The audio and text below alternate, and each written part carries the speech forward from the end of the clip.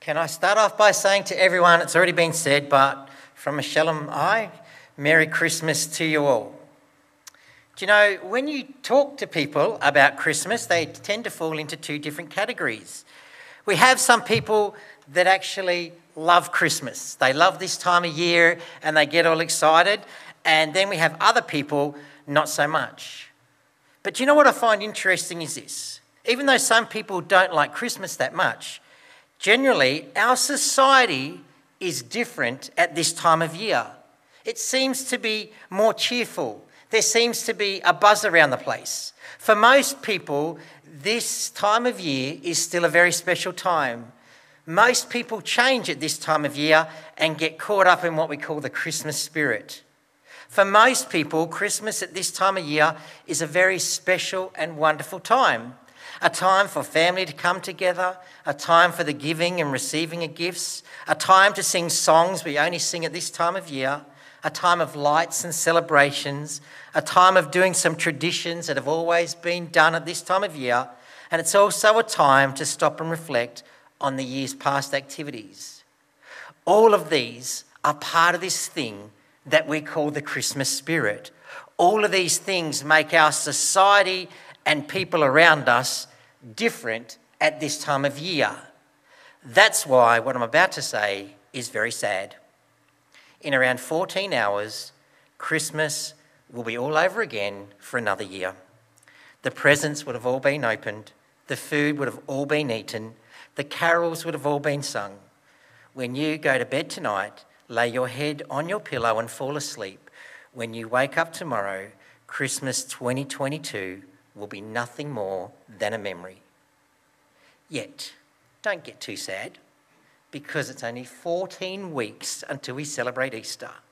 Yes, today we celebrate the birth of Jesus Christ, but in 102 days we stop to remember and celebrate his death and his resurrection. Now you may think this is a really strange thing to be saying on Christmas Day, but I want to paint that picture in your mind, because today I want to think about this very topic. How far is it from Christmas to Easter? How far is it from Bethlehem to Calvary? How far is it from the cradle of Jesus Christ to the cross of Jesus Christ? Now, depending on who you ask, you'll get a different answer, because you could go to some different people and they would tell you different things. Let's say if we went to the Middle East and we asked a tour guide, geographically, how far is it from Bethlehem to Calvary? Chances are he would say to us, well, geographically, it's a lot closer than you may think. If you were in Bethlehem and if you would walk down the road northeast, you'd only have to walk about 8 kilometres to the city gates of Jerusalem. So from the sleepy little town of Bethlehem, where you had the cradle of Christ, it's really just under a 2-hour walk to the bustling streets of Jerusalem, where you had the cross of Christ. Wow, that's close. That's only like 3 kilometres more than walking to the end of Army Road. So the tour guide would be right. Geographically speaking, it's not very far at all from Bethlehem to Calvary. What if you had asked someone else? What if you met a historian? Historically speaking, how far is it from Bethlehem to Calvary? He too might give you the same response. Historically, it's a lot closer than you may think. When you take the history from Bethlehem, where we had the cradle of Jesus Christ, to Jerusalem, where we had the cross of Jesus Christ, this is nothing compared to the millenniums we've had in our time and in our world. In reality, it's only a short 33 years from Bethlehem to Calvary. That's a relatively short period of time. Historically, it's not far from Bethlehem to Calvary. It's only something of a short lifetime. 33 years, in fact, where we go from dimples and stubby fingers to blood-stained cheeks and nail-pierced hands. Well, what if we were to approach one more person? What about a theologian? How far is it theologically from Bethlehem to Calvary? What do you think their answer would be? I suspect their answer would be just the same as the other two. Theologically, it's a lot closer than you may think. He would say, theology teaches us that baby Jesus from Bethlehem grew up The child became a toddler, a preschooler, a school-age child, a teenager, an adult. And then as adult, he was crucified on the cross at Calvary, where he died for you and me. So theologically speaking, it's a very short part of our scriptures, from the starlit eastern sky of Bethlehem to the darkened midnight sky of Jerusalem. It's only a few short pages in such a big book between the singing angels and cursing soldiers. It's just a few stories, from the tears of joy at the cradle of Christ to the tears of grief of the cross of Christ. It's just a few short years from Jesus being wrapped in baby blankets to him being wrapped in the crown of thorns. So geographically, historically, and theologically, it's just a short distance from Bethlehem to Calvary. But here's my second question for today, and this I think is one of the most important questions you should ask yourself on Christmas Day.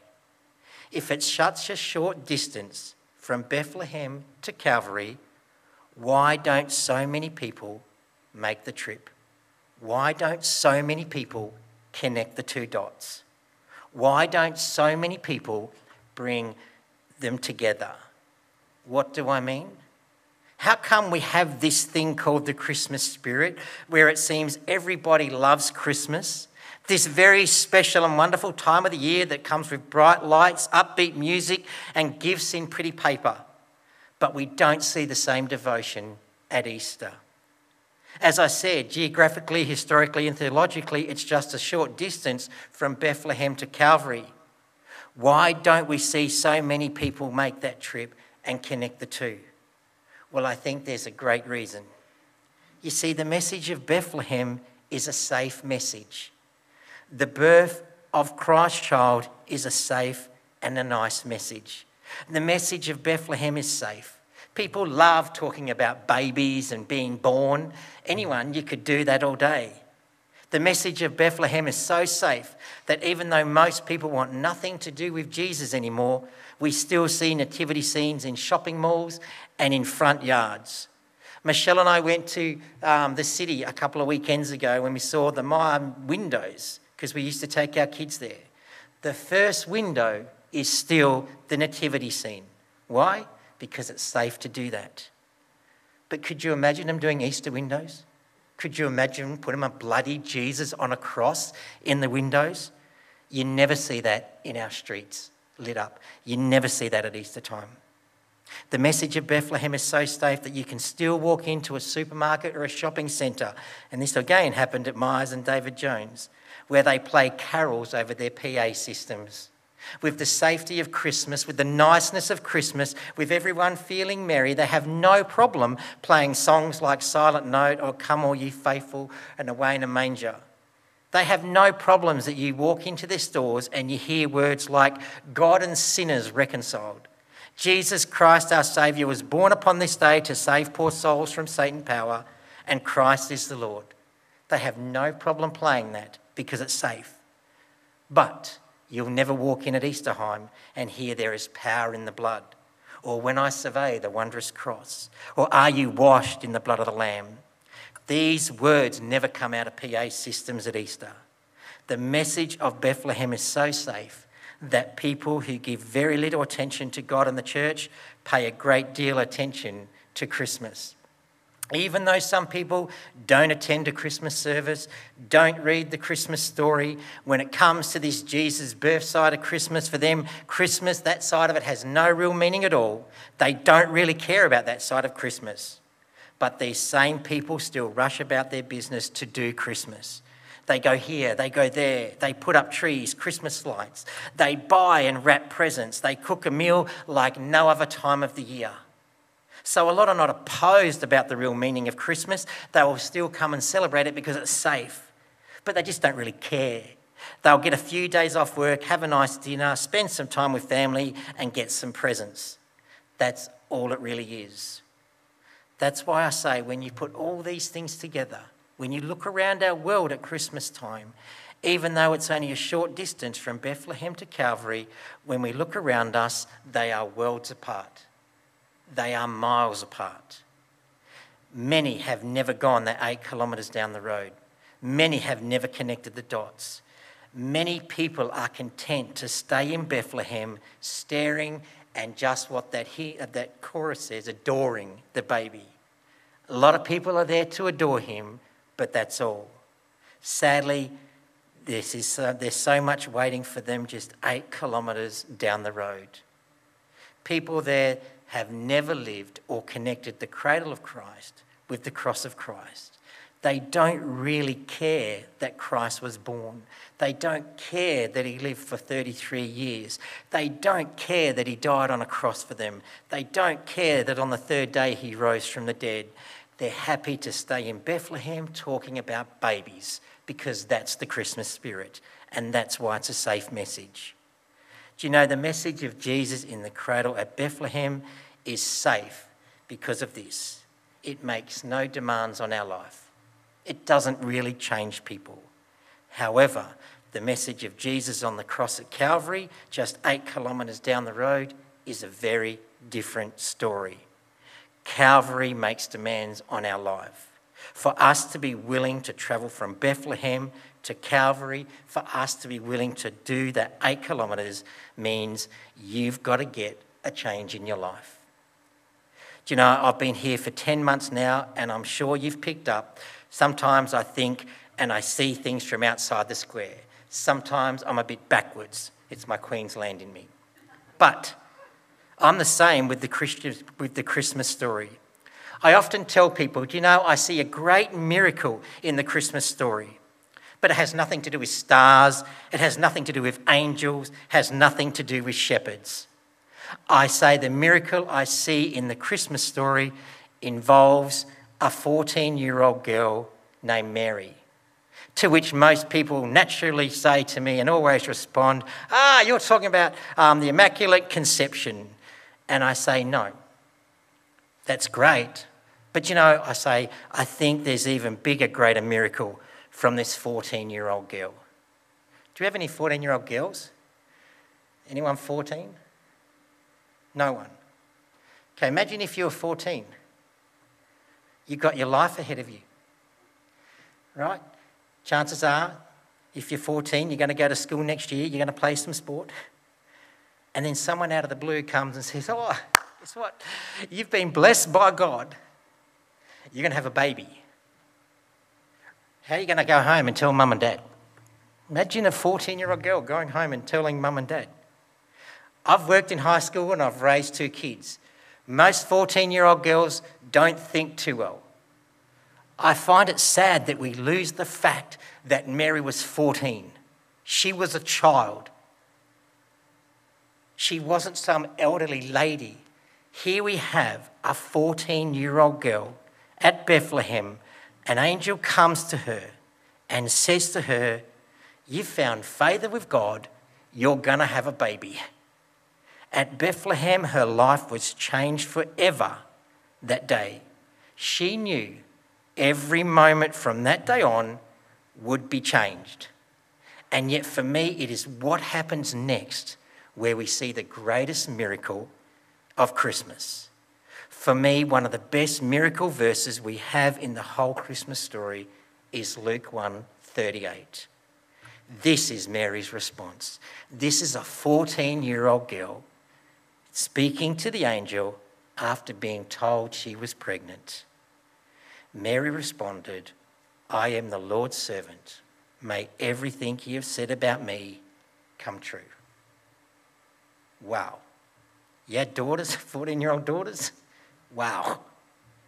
You know, if I was to paraphrase this passage, I'd put it like this. Mary said this, I'm the Lord's servant. I'm willing to accept and do whatever he wants.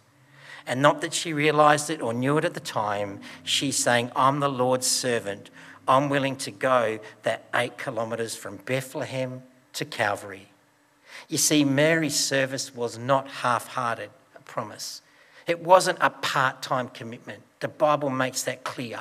She was 100% committed to God and to the child that she was going to have. She was 100% committed in her life to follow no matter what this God of hers asked. She was 100% committed to go from Bethlehem to Calvary, and she did it. As a 14-year-old in Bethlehem, she was there at the cradle of Jesus Christ. And as a 47-year-old, she was there at the foot of Christ. This Christmas, I trust you will bring to Jesus Christ the one gift that he's looking for more than any other. And no, it's not a bike. The gift which you can say the same thing that Mary did in Luke 1:38. Regardless of what he comes and says to you today, tomorrow, next week, next year, regardless of what he comes and asks of you, you can look at him and be like that 14-year-old girl. I am the Lord's servant, and I am willing to accept whatever he wants. I am the Lord's servant. I am willing to go 8 kilometres from Bethlehem to Calvary. For sure, what we celebrate today is the birth of Jesus Christ at Bethlehem. It is God becoming flesh. But I think we should never forget, Bethlehem or Christmas Day is pointless without Easter. It is pointless without Calvary. And Easter and Calvary lose all its meaning if God had not chosen to enter the world as a baby at Bethlehem and live as a man. After all, Bethlehem, what we celebrate today, holds the promise of eternal life. But in Calvary, we see the gift of eternal life. Give God that gift today. Say to him, I am willing, I am yours, I am willing to do whatever you will. It is only when we are completely sold out to him that we are able to make that trip from Bethlehem to Calvary. Merry Christmas to you all. Have a great day doing whatever you do, but never forget what we celebrate today and why.